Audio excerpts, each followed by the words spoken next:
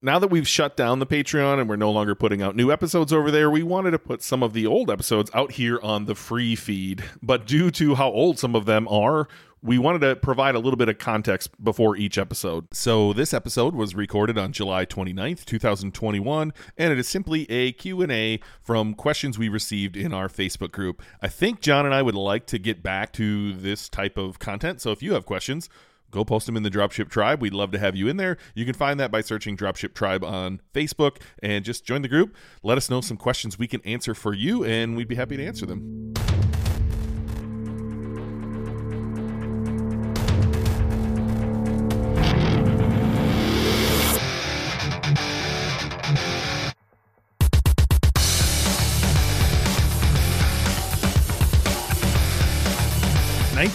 Nineteen episodes, John.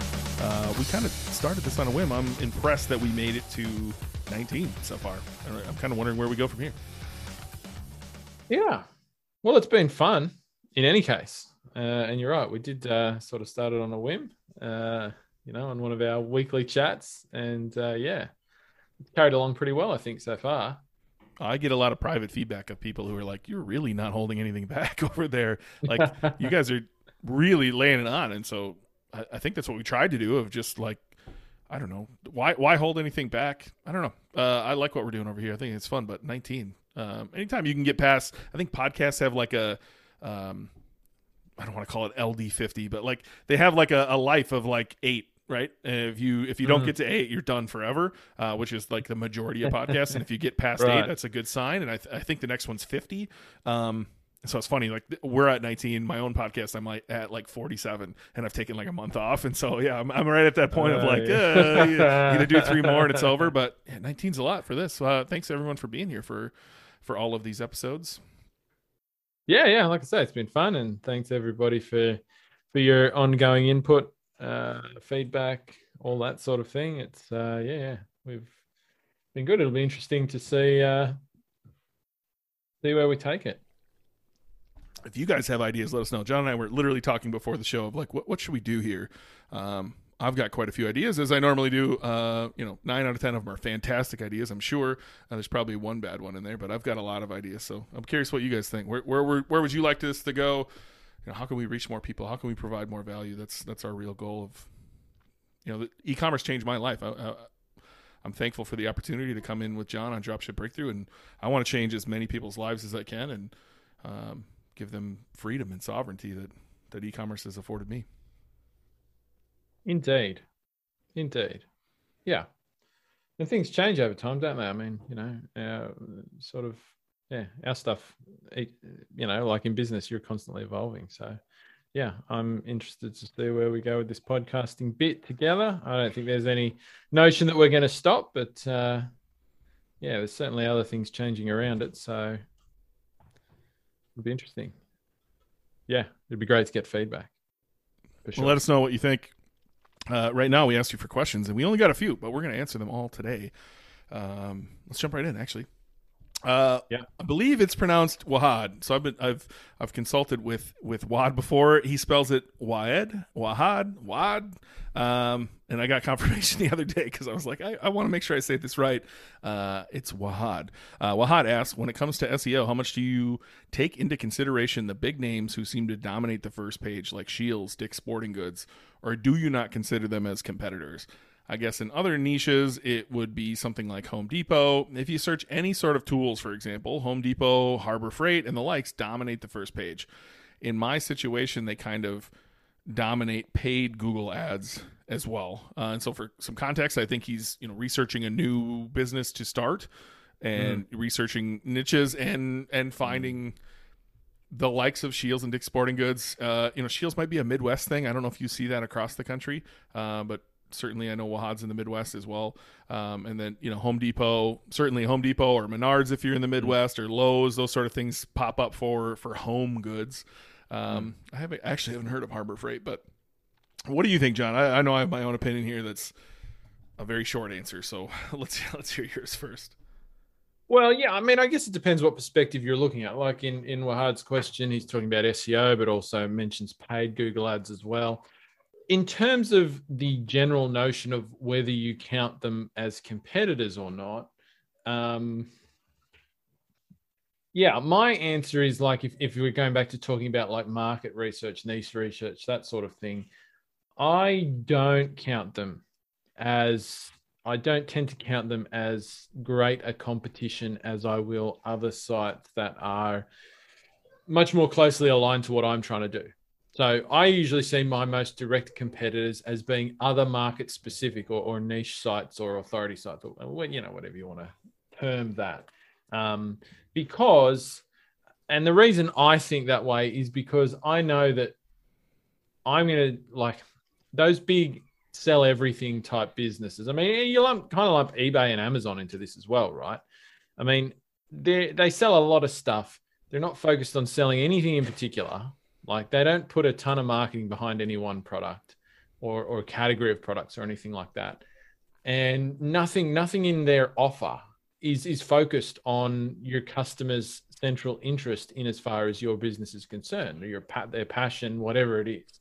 And so I've always felt that if I do a great job of serving my customers, like it's kind of a no-brainer for the customer between do I buy from this guy, John, or one of these really broad kind of, sell everything type businesses. So like I don't see Amazon or something as a direct competitor, or Home Depot, for example, if it was Home Depot as the example. I don't know some of those other ones, so I won't comment on them as I'm not in the US. But when it comes to SEO and paid ads, though, I guess it's, in a sense, they are competitors. I mean, if they're taking up a position on the page, then you have to see them as some form of competition because you want to be in the position they're sitting in. Now, are they easy competition to overcome or not in that circumstance? Well, that's a different question. But technically, in that respect, they are competition for a search result. Yes. Yeah, I think if you strictly look SEO, the answer is yes. If you look in any way, other shape or form, it's no. But like, look, it's a good point, right? So I'm just looking up products you might find at these stores. I just typed in Fire Pit. You get Home Depot's collection page, HGTV, CNET, a lot of best pages from these big conglomerates. Greenhouse is same sort of thing, right? Home Depot, HGTV, Greenhouse Megastore, Wayfair, Chicken Coop, same sort of thing. Tractor Supply, Wayfair, which I noticed, like doing some research earlier. Wayfair, they write for these generic collections, generic title like Chicken Coops you'll love in 2021. Like that is their headline for every single collection they have. I thought that was interesting. Yep. Their metas are the same too, which is weird. Anyway, so if you're thinking of like, look, the holy grail of this, right? Like, let's say you sold Chicken Coops. The holy grail of Chicken Coops is you rank number 1 for your Chicken Coop collection, and you rank number 2 for your 7 best Chicken Coops of 2021 article. That's the holy grail of traffic in your niche. Of course, it's top of the funnel, and you have to take people from there. But that's where I would think of it in SEO. Like, all right, in 3 years, am I going to be able to rank number 1 and number 2 for this keyword? Because it's not going to happen out of the gates. You're never going to beat Amazon's authority out of the gates. You're not going to beat Home Depot's authority out of the gates. But can you beat that authority out of the gates? And so I would just pull them into a link checker tool. How many links are actually going back to this page versus how much does the domain authority of just Home Depot have that they're ranking for everything? And so from an SEO perspective, man, it's tough. Like, I think there's some things that you may never have a chance to get caught up to just based on the popularity of that product and the players that you're up against versus, Chicken Coops is a good example. I think you could get up there for Chicken Coops pretty easily. And I think you'd have a little harder time for Fire Pits per se. Yeah. I mean, when it comes to SEO, I guess their pages are there, and at least based on research that I've ever done, they rank their pages not because the page that they're ranking itself is good or has any particular authority as such. Their pages rank because their domain has a lot of authority, and that flows into a lot of their pages, right? So you're never going to hit the same domain authority as one of, like, Root Domain Authority is one of those big boys, but you can easily outdo their page authority for individual pages, right? Because usually when you look at like a page on a given page on Amazon or something like that, it's got like 0 links pointing to it. often. Some products might be different if they're a product that's hot and a lot of people have been linking to it or something like that. But tons of pages from these big players have zero links and no direct page authority as such. It's all inferred from their root domain. So you can go back the other way and build pages that have a ton of authority, even though your root domain may not have so much. And you can still perform well in that circumstance a lot of the time. Not always, but a lot of the time you can catch those boys. But that's going to be a combination of doing the right stuff on your page, having a great internal linking structure, having good content, ticking all those SEO boxes that me and Ben have talked about, at length on this podcast, and then getting, a good number of high quality external links pointing into that page as well from other websites. And that's certainly going to give you a pretty damn good shot at outranking some of those big players. Yeah, I think you have to look at what are you trying to rank for. I think oftentimes people think I'm going to be able to rank a product page. The product page is going to be one of the more difficult things you have to rank on your web. On your, like, it's going to be very hard to beat Amazon's authority. Very hard. It's going to be very hard to beat some other websites' authority, but you can beat that. And again, the more obscure products you choose, the easier it's going to be to actually rank a product page. Typically, you'll probably see your product page ranks for some long tail keyword. Like just recently I saw somebody selling winches and they ranked for like, I don't even know what I'm going to make up this number, but like 10,000 pound winch or something like that. So they weren't actually ranking for the product name. They were ranking for 10,000 kilo winch or whatever you guys call it over there, John, your fake numbers.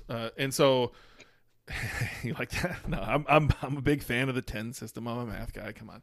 All right. So like you might rank for long tail, but if you're actually looking to drive some traffic to your business, I would focus more on, number one, the generic keywords, and then again, go to Answer the Public. I'm here right now. I just typed in fire pits and like immediately there's 370 different answers here for are fire pits legal? Are fire pits safe? Can fire pits explode? Can fire pits stay outside? How to fire pits? That's an interesting one.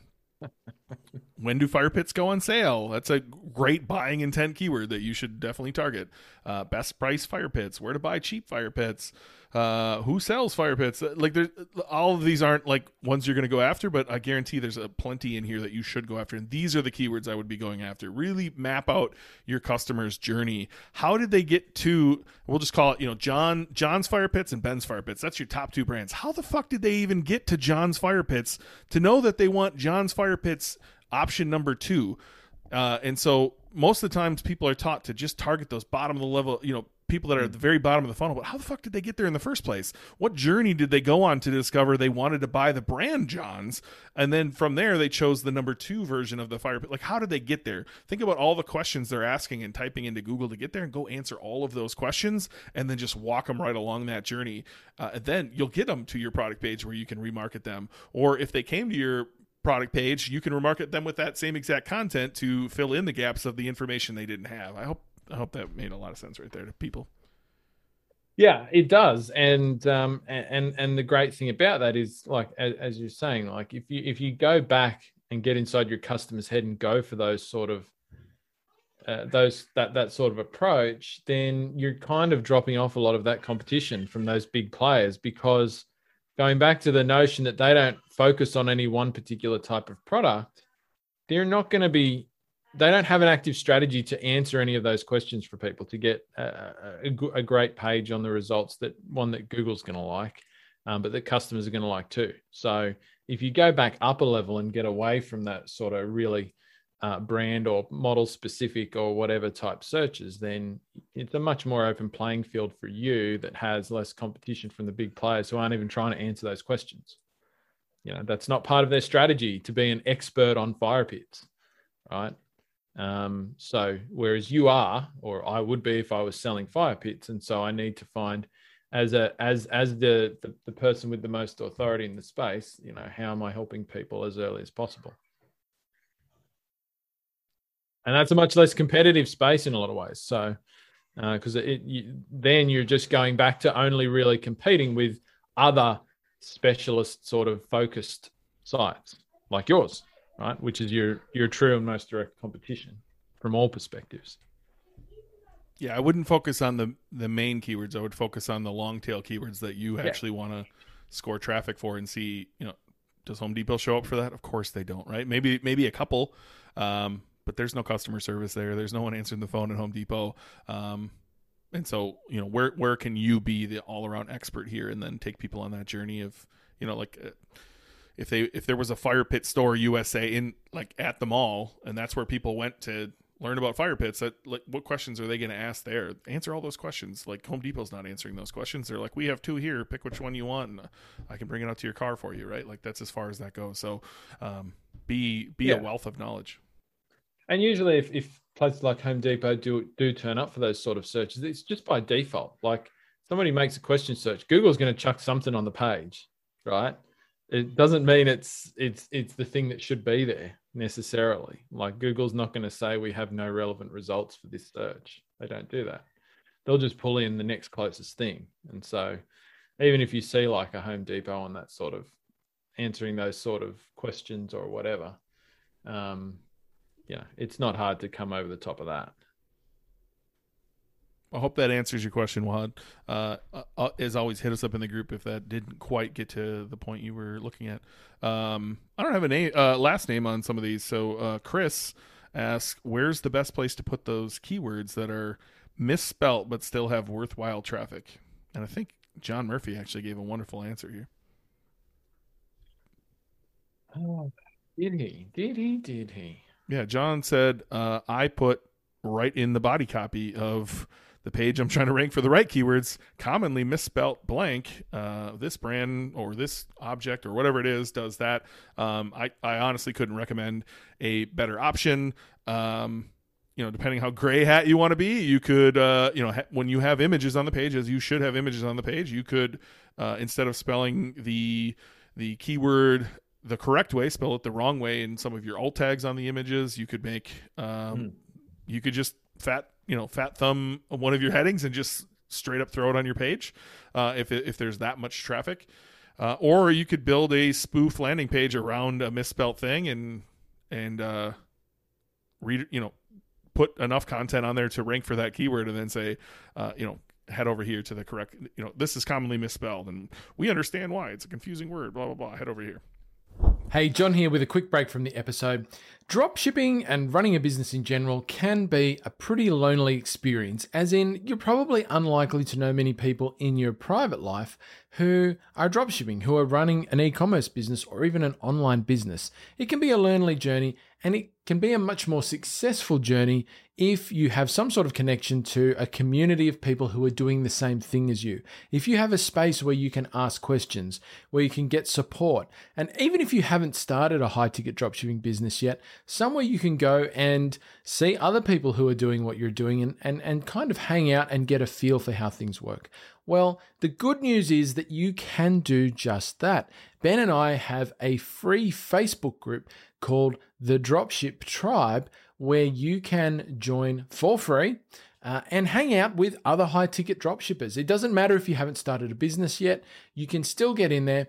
And what makes it even better is in that group, you have some access to Ben and I. So we're in there all the time, answering people's questions, sharing things that we're working on, things that we're doing at the moment in the high-ticket dropshipping space. And so not only will you get to hang out with other people who are doing high-ticket dropshipping or are interested in high-ticket dropshipping, you also get to hang out with Ben and I in that Facebook group.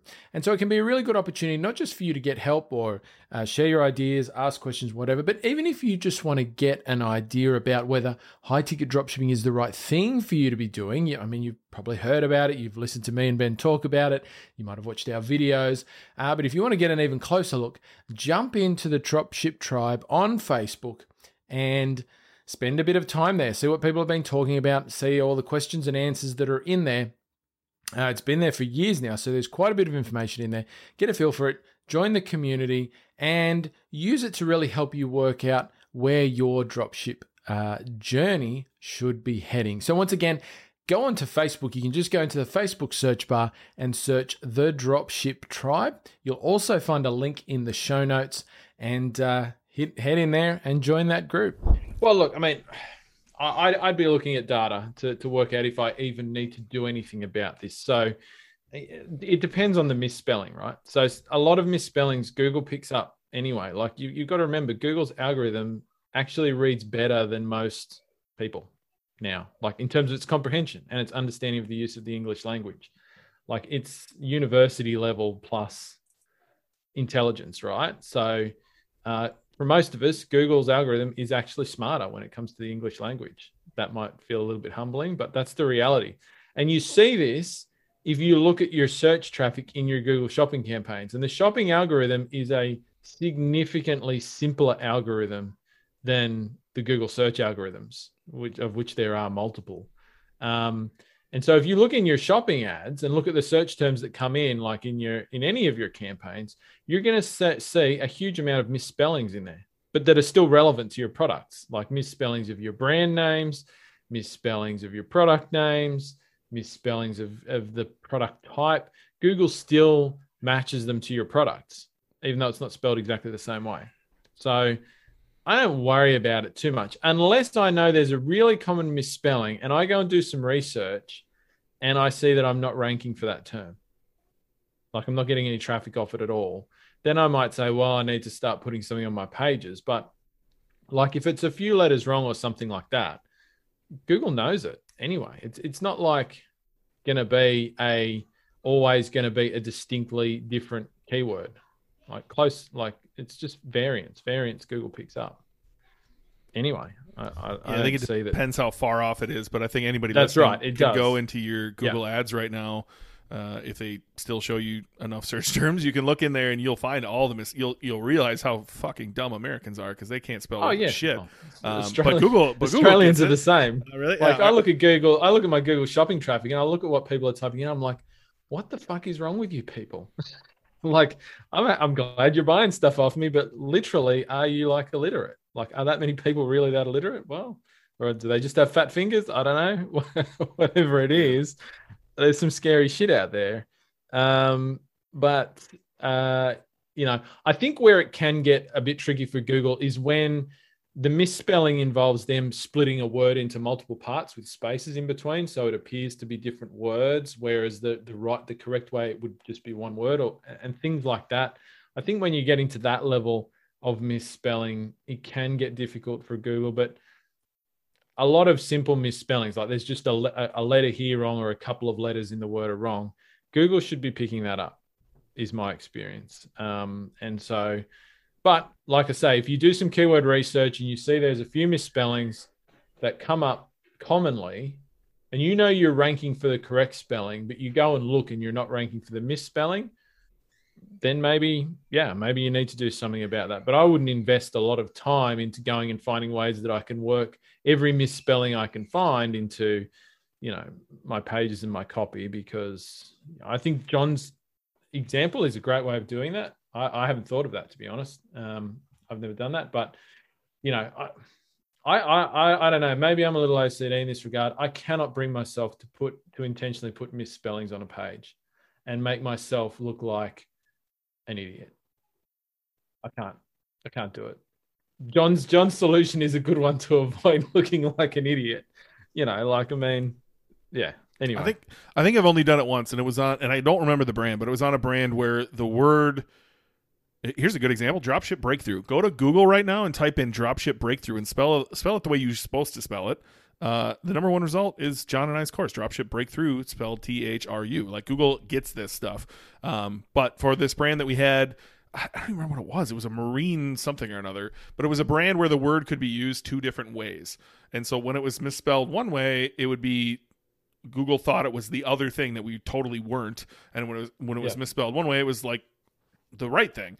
So that off way, we did put that in our copy on purpose, like in body copy, just spelt it wrong. No one ever pointed it out. No customer ever pointed it out. And to be honest, I don't even know whether that even helped us rank for anything or not, because again, Google identified that keyword as something completely different and just wouldn't even give us the time of day. Are you going to Google right now? I see your eyes shifting around, John. Are you going to Google and typing in Dropship Breakthrough right now? Yeah, I was. I actually hadn't done that, and I've been waiting. Right, I've been waiting for ages for somebody to pull me up on spelling Breakthrough that way, because I've always said, and I say it in our program as well. It's when you're naming your business, don't do the late 90s thing where for some reason it was cool to misspell words like candy with a K and shit like that, right? Cool candy with both Ks on either word. I say don't do that. I am aware, however, that Dropship Breakthrough is misspelt, and there was actually a very good reason for that. And I can't remember what that was anymore. Because people can't spell through? No, I own the domain for Dropship Breakthrough spelt correctly as well. And I think maybe it redirects to the current spelling. Now, there was a very good reason at the time when I went with that. And I just loved the name so much that I couldn't. I'm listening, John. What is the great reason that you chose? I can't remember now. That I'm sitting here going, I originally thought the domain spelt the right way was not available, but I just looked in my GoDaddy account and I do own it. So it might have been. There's a reason. It's going to come back to me. It's going to come back to me. I literally can't remember. Well, so I mean that's a good example. I mean, all DTC companies nowadays are like and SaaS. You just take out like the vowels, right? And I'm totally against it. Like, why spell something? Michael Saylor said this on a podcast once of like he owns like hope.com, which he believes Bitcoin is hope. And he's like, why would I want to own hope.com, or should I own just HPE.com? Or, you know what I mean? He's like, why would I not want to own the actual domain? All these people who are spelling their shit wrong and then going on PR blitzes and telling people to go to a site and then they have to spell it out every fucking time, and no one's listening, no one's writing that down. And so I'm of the same opinion, and I just to be transparent to everyone on here, I gave John shit about it the moment he told me. So I feel like I was like, what are you doing? I don't even remember that wrong. Well, like I say, you put the right name in. I own the domain anyway, so I can just redirect it back to our, if I haven't already, just redirect it back to our normal domain. But yeah, if anybody wants, redirected. Good. I thought I did that. But if you go to Google again, so if you search Dropship Breakthrough spelled the right way, it says including results for Dropship Breakthrough spelled the wrong way, and we are number one. I think we're going to need to put out some content that also ranks for this keyword, John. Otherwise, like if you go look at everything else that also ranks for that, it's just like CNBC.com, dropshippers, middlemen sell cheap products on social media. And it's like just garbage articles on garbage dropshipping. And we might have to put out some content here. Yeah, totally. Actually, John Murphy writes for Forbes or something, doesn't he? John Murphy, hit us up, buddy. Let's get a Forbes article about John and I. We can do some guru poses for pictures if you want. Well, John's even got his own blog. Didn't you know that? He's got a little blog going that he's putting some drop shipping content on. Yeah, I talked to him about like he's posting on Entrepreneur and Forbes and like they only own the rights to it for a short period of time or something like that, and he needed a place to house it, so he was putting out his own blog. I guess I don't even know too much. Maybe John should reach out in the Facebook group. John, I know you're listening, buddy. Put your throw your links in the Facebook group. Yeah, cool. But that's good question. Knock that one off. And if anybody wants to give me shit about that name, feel free. I don't mind. Just know I did have a reason. All right, next question up was actually from John Murphy. He has a question that hopefully is not too technical for our discussion. I don't think it is. I've been analyzing my CWV scores, which are the new Google scores that are counting in for our SEO these days. On mobile, I perform poorly for a cumulative layout shift. So cumulative layout shift is, of course, references like how your page elements of your page move while your page is loading. Like, for example, if you've been to a website and while it's loading, bits of it like the text or the images jump around on the screen, that's cumulative layout shift. And Google says that it doesn't like that anymore, and it would prefer pages that have very minimal cumulative layout shift because it believes that is a better user experience. So John's saying he performs poorly. You can check your performance on this by using Google PageSpeed Insights, is where you'll see your score for that. I would say that most people at this point are performing poorly, as is usually the case when Google introduces something new. The issue is related mainly to my images not having a predefined height and width. I'm wondering how on earth I managed to upload images without sizes, and is there an easy fix for that? Yeah, I saw you ask this in Tech Nasty's group today, and Tech Nasty had the same response I would give you. This is not your problem. This is Google's problem. That I know, I believe Tech Nasty, Kurt Elster, by the way, Ezra calls him Tech Nasty, so I have no idea why, but it sticks with me with Tech Nasty. And so I believe he made your site for you. This is John Murphy asking this, right? It is, yes, John Murphy, sorry. Yeah, yep. I believe he made the site for you. So if anybody's going to be able to help you with the images being static, I actually think it's going to slow your site down to change these from dynamically loaded to like a static size. It's actually going to slow you down. I think Kurt was doing you a solid to make your site faster, as he should do, and now, or your theme is doing it, one of the two, and now Google has a problem with that. Look, this Core Web Vitals thing is a nightmare, for lack of better words. It's very hard to determine what Google actually wants. I wonder if I can find the link. Steve Chu did an amazing blog post on this. He's not a Shopify guy, so he explains it a little bit different than what you would need to do for Shopify, but he had a really great article on this, and there's no way I could iterate what he was trying to say. So I'm gonna look for it right now, John. I'll get the link and put it in the show notes for everyone. Yeah, cool. Look, and I think it's important to say this with this CWV stuff. I would not be investing a ton of time and effort into this yet, right? In the first place, regardless of whether PageSpeed Insights says you have a problem or not, it's too early, right? So yes, Google forecasted they were going to put this in. Yes, it's in. Yes, it may be having some effect on search rankings or not. But the reality is these things are still in a mix of a whole bunch of other stuff, right? And like, how important are they? Right. So, I mean, you've always, with a lot of these SEO things, you've always got that are on the technical side as well, right? You've really got to balance them with like other things, like your actual customer experience and how your site works. So like Ben says, having images that, are not sort of predefined and can load better, for the customer based on what device they're using, for example, and that sort of thing.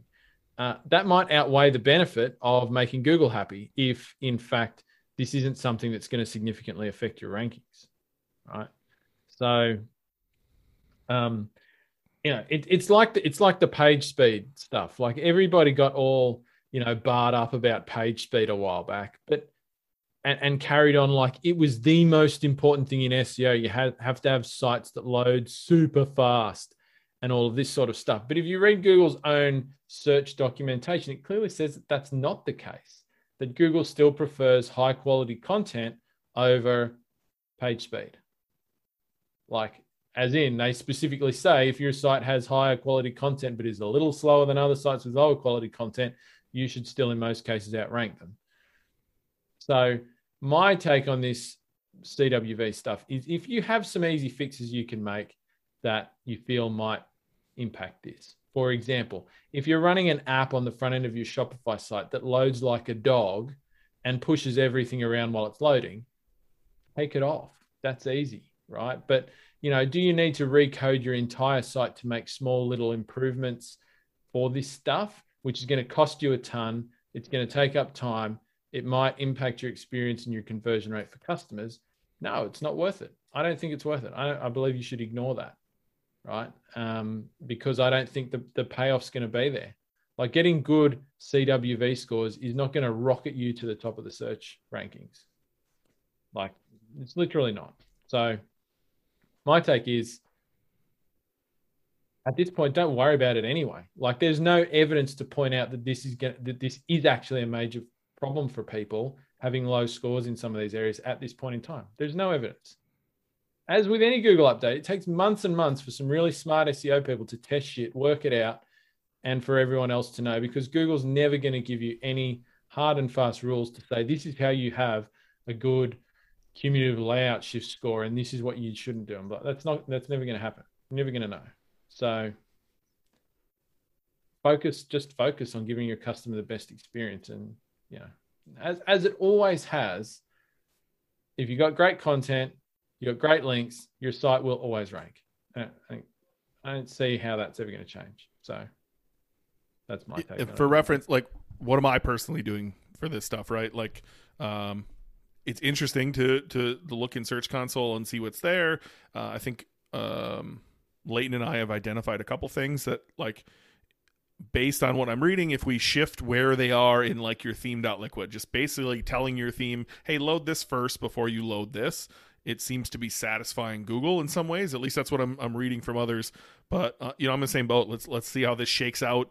Do I have anything that's, like, pressing? Like, you know, I don't think so. I haven't seen it identify anything where I'm like, oh, I probably should fix it. I never thought of that.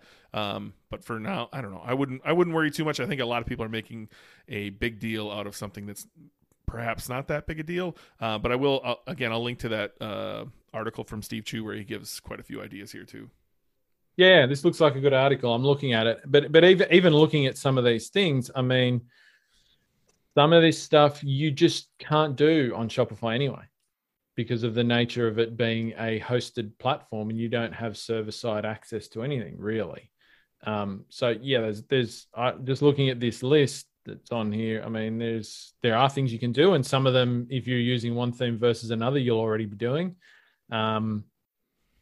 Some, like if you're using a crappy theme, then yeah, you're going to have some problems here, and changing your theme might fix it, if nothing else. But like, yeah, I just can't see the payoff here yet in investing any time into it.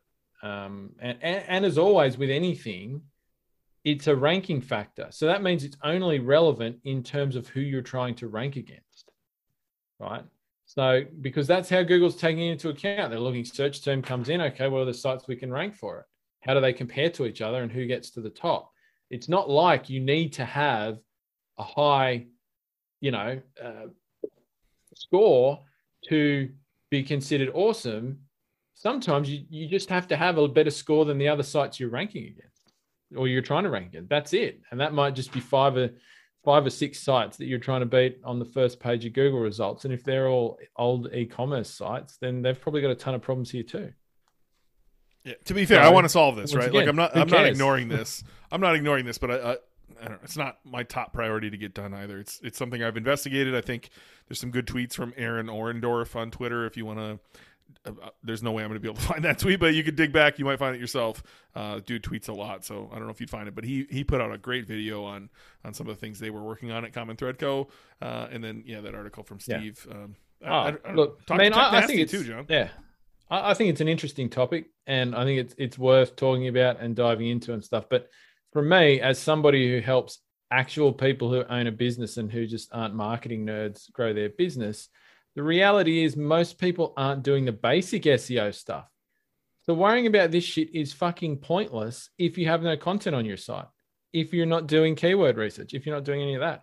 I just say this is like one of these things that people like to moon over a bit, and it distracts them from actually doing the real work. That's it. Yeah, and in context, John is that guy. I think he's done a great job. Yeah. I've looked at his site. I think he's got a couple fixes he can make, but he's 95% of the way there, which is better than most people. And so, maybe this does have that little thing that changes it for him. But John, dude, if Tech Nasty made your site, reach out to Tech Nasty and say, hey, can you fix this? What's that going to cost in order to make it, and then how much does it actually slow down my site? Do I care? Also, look in your Search Console. Did you see a drop in the last couple months? There's been a few updates the last few months that are surrounding this and a few other things. Have you seen a drop off in your rankings? If not, I don't know. I'm not sure how much I would care at this point if I didn't see a drop. Yeah, and even if you see a drop immediately after an update, you still have to wait a couple of months, because almost every time Google has an update, a big update, they go too far and they'll introduce a series of smaller updates in the following months to even that out. So often sites go up a lot and then they come back down, and often sites go down a bit in the first month or two after, and then they creep back up again without doing anything. And then sites that were really shit get permanently affected. That's generally the way it works with Google updates. So anyway. Yeah, if you want to get deep on that stuff, John, check out trafficthinktank.com.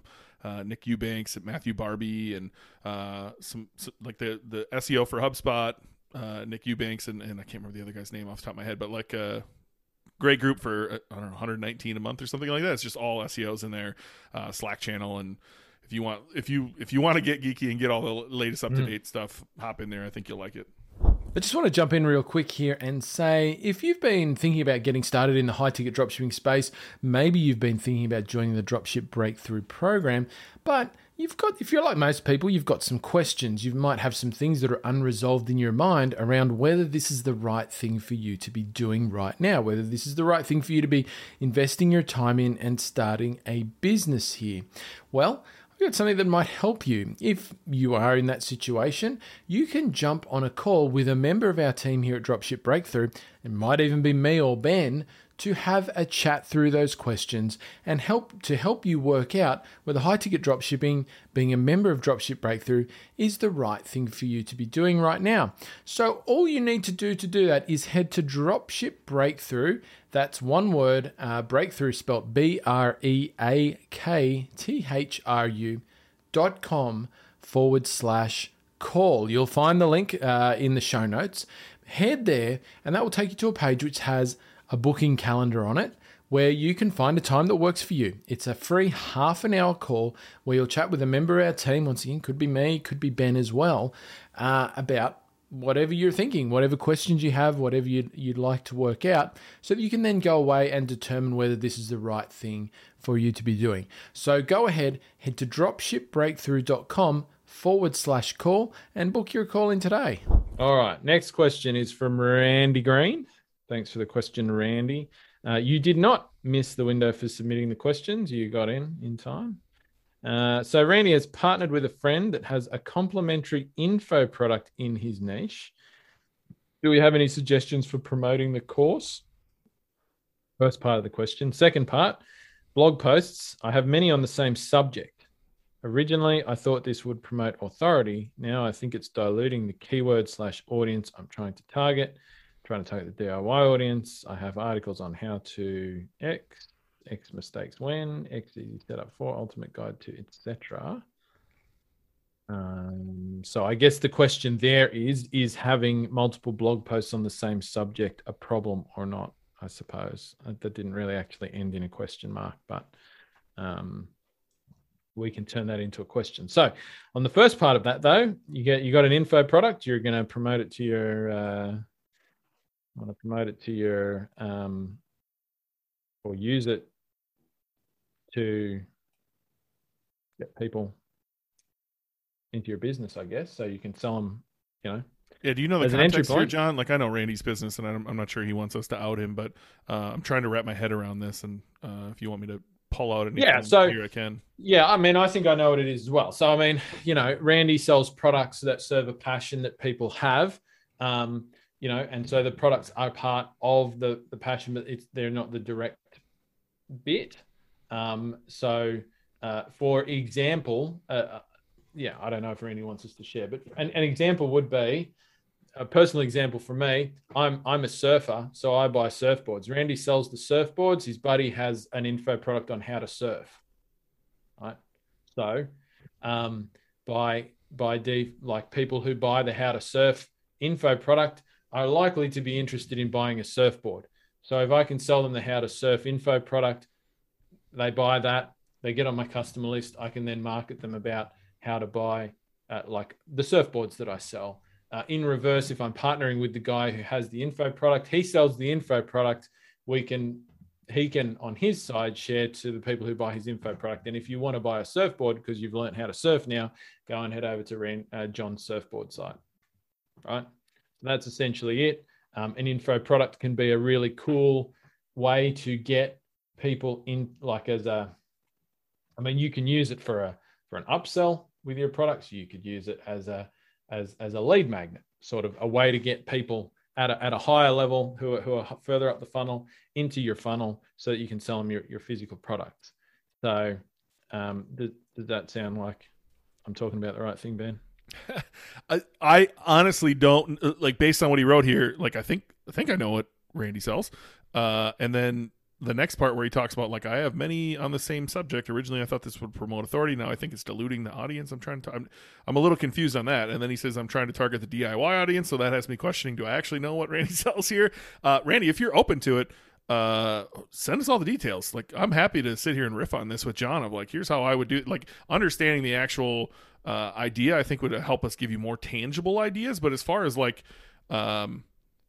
partnering with your friend to sell the info product, if it's John's scenario of, like, you sell surfboards and he sells how to surf, if he's before you in the customer journey, or they need to buy a surfboard and then they, like, I would assume they buy a surfboard and then they learn how to surf. You wouldn't learn how to surf without a surfboard, so that makes sense as an upsell, right? You would sell that after you sell them a product. I would hit that with an upsell in the cart. I would hit that with a one-click upsell after the cart. And if they don't buy that, I would hit them with emails after the sale of, like, hey, buy this. Because in an info product, you're going to JV on that, which means joint venture, and you're probably going to get 50% margins on that info product. And so I would work together, number one, to get those margins, and then number two, like, define where this is in your customer journey. Is this before they buy your product, or is it after they buy your product, and then sell it accordingly? If it's before, I don't even know if I would sell it if it was before, if I'm honest. I would partner with him to get my marketing information inside of his course, so that if he sells it, then they're coming back over to me. If it's after, I would partner with them at a 50-50 basis, and I would see how well it sells. If it sells really well, I would start questioning, is this the only subject matter expert that exists in this topic, or can I go pay somebody to make this course for me, and then I own all the rights to it, right? And then it becomes an asset for your business.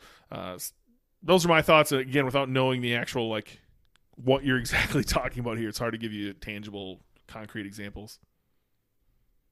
Yeah, and the market is very different on both ends. But, like, yeah, I mean, work out when people should get the course. Is it before or after you purchase? If it's after they've purchased your product and you just want to sell it to them to make a bit of extra money, like Ben says, through some sort of joint venture arrangement, then it's pretty easy. You email people about it, retargeting ads. That's literally all you need to do on your end if you want to sell it to them after they buy your product. If you're hoping to use the info product as a way to lead people to your products later, and you want to do some marketing to promote that, well, you know, there's a lot of different things you can do to promote a course or an info product. I mean, obviously you can run ads to a landing page for that course, and, you know, it's a different style of advertising, I guess, to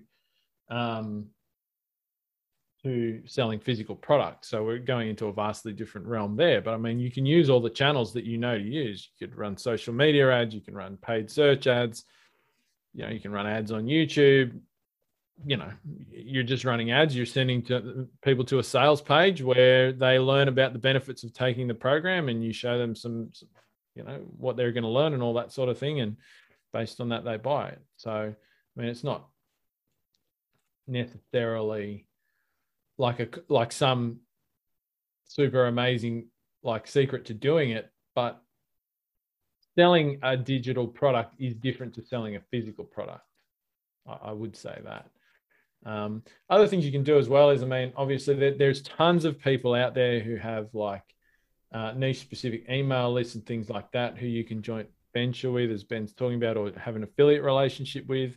They have big lists of people who are in your target market, and they're looking for products to promote to those lists. So there's, you know, big communities of those sort of people online. If you wanted to get your info product pumped out to a lot of people, and you're willing to give up a portion of the profit on that, then finding those people with those lists is a great way to do it quickly as well.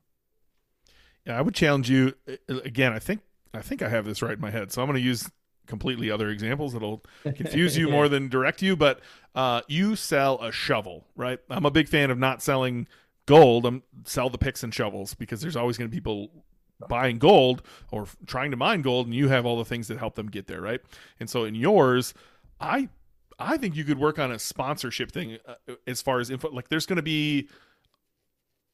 a ton of varieties of gold in your space, and all of those varieties of gold would like to access your audience.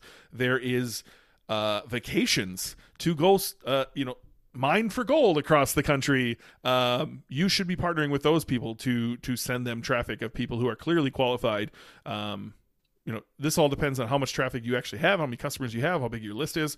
But if you can congregate people who are into mining gold, then you can go, sell them affiliate and sponsorships to the people who put on excursions for gold or mining trips or whatever you want to call it. I'm sure you know where I'm going with this, but like that, not to lead you down a different path, but that's where my head goes for your business. This is why we can't keep secrets anymore. I feel like we should just out everyone. No, like with their permission, of course, but like it's so hard to talk about this stuff. And back when I went on a little Amazon FBA journey, I don't know, 2015, 2016, somewhere around there. And it was the same thing. Like there's the amazing seller talking about garlic presses over and over and over and over again, because there's no other examples to use. He can't use his own examples. Jungle Scout ended up like coming out with Jungle Sticks, which was a terrible product, but like that was their example because no one wanted to talk about their products. Like I'm tired of this like competition mindset. There is no fucking competition out there. Literally everything is a blue ocean. There's no possible way you could reach every customer, and there's no possible way like somebody's going to start up and take your sales. There's very, very, very, very few sharks in this world, and so like the odds of somebody coming along and taking it is it's like winning the Powerball. So I don't know. And we're all going to get so much more help by being open. I don't know how to explain it, John. Do you have a better way of explaining like the value in you actually opening up about your business versus not opening up about your business? Yeah, look, I think it's a tough one. I mean, I agree with your concept, and I mean, earlier in my experience, I was like that. I think now I have much more of an abundance type mindset with that. And just to be fair, Randy, I'm not throwing shade on you specifically. No. It just came to my mind. Yeah. Like I get it. I mean, I think there are real problems to everybody trying to operate in their own little secret world. I mean, your ability to learn from in a lot of ways is very reduced if you're not prepared, if you can't talk openly about what your business is and that sort of thing. I agree with Ben. I mean, if you're somebody who's doing the right things in terms of building your business and growing it and all that sort of thing, I mean, the chance that somebody is going to hear what you're talking about and go, I'm going to copy that guy. Yeah, they might do it, but the likelihood that they're going to do it better than you is very small, right? They also got to catch you. Yeah, well, that's it. That's what I mean. And if you're doing the right things, and like as in you're not just focusing on Google shopping ads, they're like, and you're active, like people can't catch you. So that's, well, I mean, I probably worry about it a bit less. And yeah, I mean, it makes it hard. I mean, yeah, I don't know why, like I'd probably also like to see more people who are in the same niche partnering together, to be honest. I think there's a lot of people struggling away with sites that are doing pretty much the same thing, that if they actually just put their resources together and work together, they'd have a much bigger output than they have operating all off in their little separate businesses that are essentially trying to do exactly the same thing. It's fucking entrepreneurship's lonely anyway, so why make it even more lonely by not telling anyone what you're doing? Like, it only opens up doors by you saying what you do, and like somebody be like, oh, I know somebody who could use that, or like I promise you it's worth the value in the end. And then just to your point, John, the business I just acquired from one of my clients, I know somebody personally who's also in that niche, and I reached out to him that day and just let him know what was going on, and kudos to him. He had the same attitude as me and was just like, hey, I could use your helps with X, and if you need anything, I'm here to answer questions. And he's already been helpful answering a couple of questions involving like, how do I handle some of the things that are going on in this niche. And so, I'm not going to name him, but shout out to you. I know you're listening. I appreciate you, man. Like, being able to have that mindset is only going to lead to great things. And I'm not sure how we exactly truly like help each other like explode, but I know it's going to be a beneficial relationship for us to be able to bounce ideas off of each other, because again, there's no possible way we could reach everybody in this industry. I'm not stealing sales from you, he's not stealing sales from me. It's not how it works. Yeah, and I mean, I know where like all of this sort of the sense of secrecy, I mean, it does all come from where most people have traditionally learnt about this stuff. And that's the way it's always been promoted. Like, but literally, like, honestly, like a lot of people are sitting there thinking I'm sitting on a really great idea that nobody else has had as well. It's like, dude, I cannot remember the last time I heard somebody tell me what they're selling in a high ticket dropshipping site. And I thought, oh my God, I've never thought of that before. Like, literally, I can't, like, I've spoken to, I don't know, probably more than 500 people now who have one of these have one of these businesses at some point. Your shit's not secret. You're not doing anything that I can't think of right now. Like, literally, or anybody else for that matter. Like, there's no secrets either. Like, you know, I think everybody likes to think that they're doing something and they're worried that if they talk about it, then everybody's going to jump in there and pile in there. But everybody's thought of your idea already, you know? So why bother? Yeah, I've only been surprised twice, actually, and it's by the same guy, my employee, just my buddy who's never done this stuff. And he came up with 2 ideas that I've never heard of. And I was like, holy crap. But otherwise, I've heard of literally everything. And I don't know. I just, again, there's 350 million people in America. Your market is enormous, and you have less than 1% of it. I promise you. Maybe you have more. If you're one of the big dogs listening to this, maybe you have more. Certainly, I was part of a business where we maybe had 10-15% of the market. And there was room for everybody, right? Like, we had competitors. We had a competitor try to sell to us because they literally, you know, I ranted about this on the podcast before. They tried to come after Michael Coughlin, tried to copy everything we were doing, and it didn't work out. Shocking. And so, like, there's room for everyone. Like I don't know. I'm not worried about competition in the slightest. No, and maybe hopefully we'll be able to change that over time so we can all come to a more enlightened space. Well, we're in a weird position too, right? Now that we are selling a course on this stuff, like, how careful do we need to be? How ethical is it to have coached somebody, which I think at this point John's coached somebody in every single niche, to have coached someone and then also, you know, you decide, like, I'm going to get into this market, or I'm going to purchase, like I just did, purchase a business who's in a market. Like, I think that raises some questions. But, you know, I only have the same 24 hours in the day that you have. Like, to think I have, like, maybe I know a few more things. So that doesn't mean I'm going to be able to execute at a level in which I'm going to somehow get better than you in the areas you're good at and steal sales from you. I don't know. This one's very confusing for me. Because you're right, John. In the beginning, I think I was that same person who was, like, not going to tell anyone and needed to keep it a secret and was worried about it. I think you grow out of it over time, for sure. Yeah, I think so. And the reality is, I mean, 90% of people who try this business model are lazy and don't go the distance anyway, regardless of you know, of what they know. So the actual number of people that, you know, are genuine and serious and get somewhere, it's in total, you know, I mean, it's probably a lot fewer than you actually think too. You know what I mean? We got one more question, John? Do we? Didn't get a name on this one. No, this was a random one I picked up somewhere. Anyone have recommendations on how to leverage customer-generated content? So things like the video reviews, images, customer photos, all that sort of stuff. You know, it's something that I certainly encourage a lot of people to put an effort into generating, because it's really good for your marketing and for promoting your products. So what are some of the ways that you can use that stuff? Obviously, the obvious answer is, well, I'm going to put it on my website. You know, if I get a video review from somebody, I'm going to put it on my product page for that particular product, for example. And yes, you should absolutely do that, but you shouldn't just stop at putting that stuff on your website, right? Which you absolutely should do.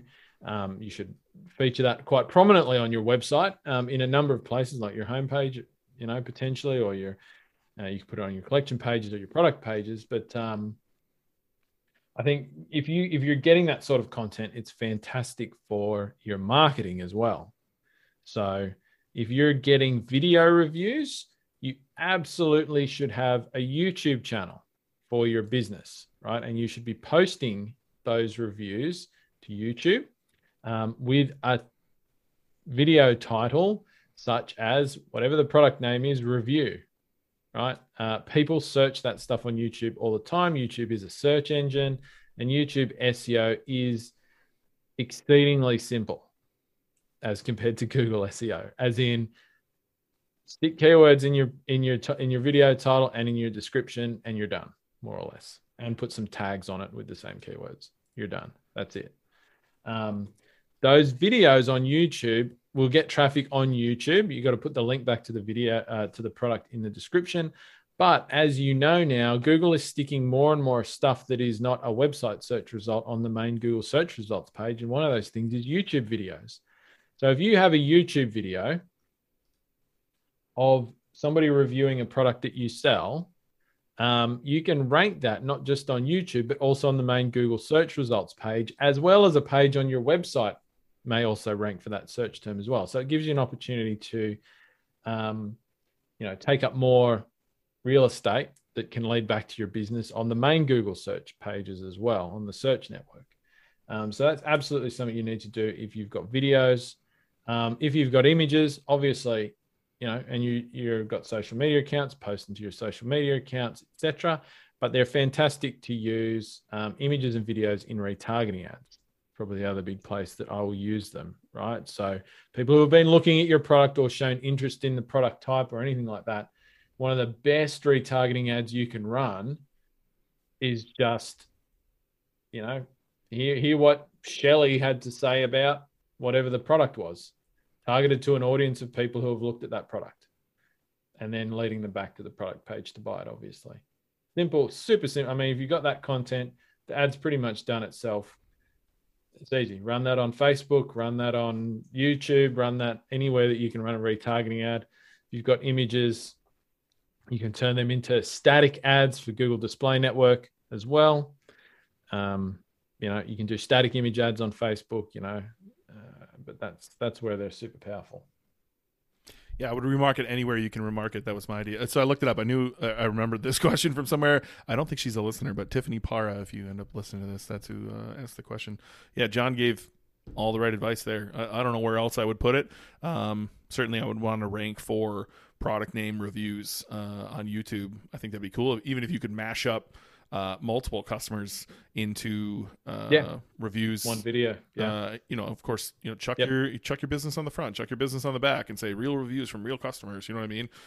Do everything you can to make sure you brand it as your business, so that the people who are deciding are coming back to your business, and remarket the shit out of it.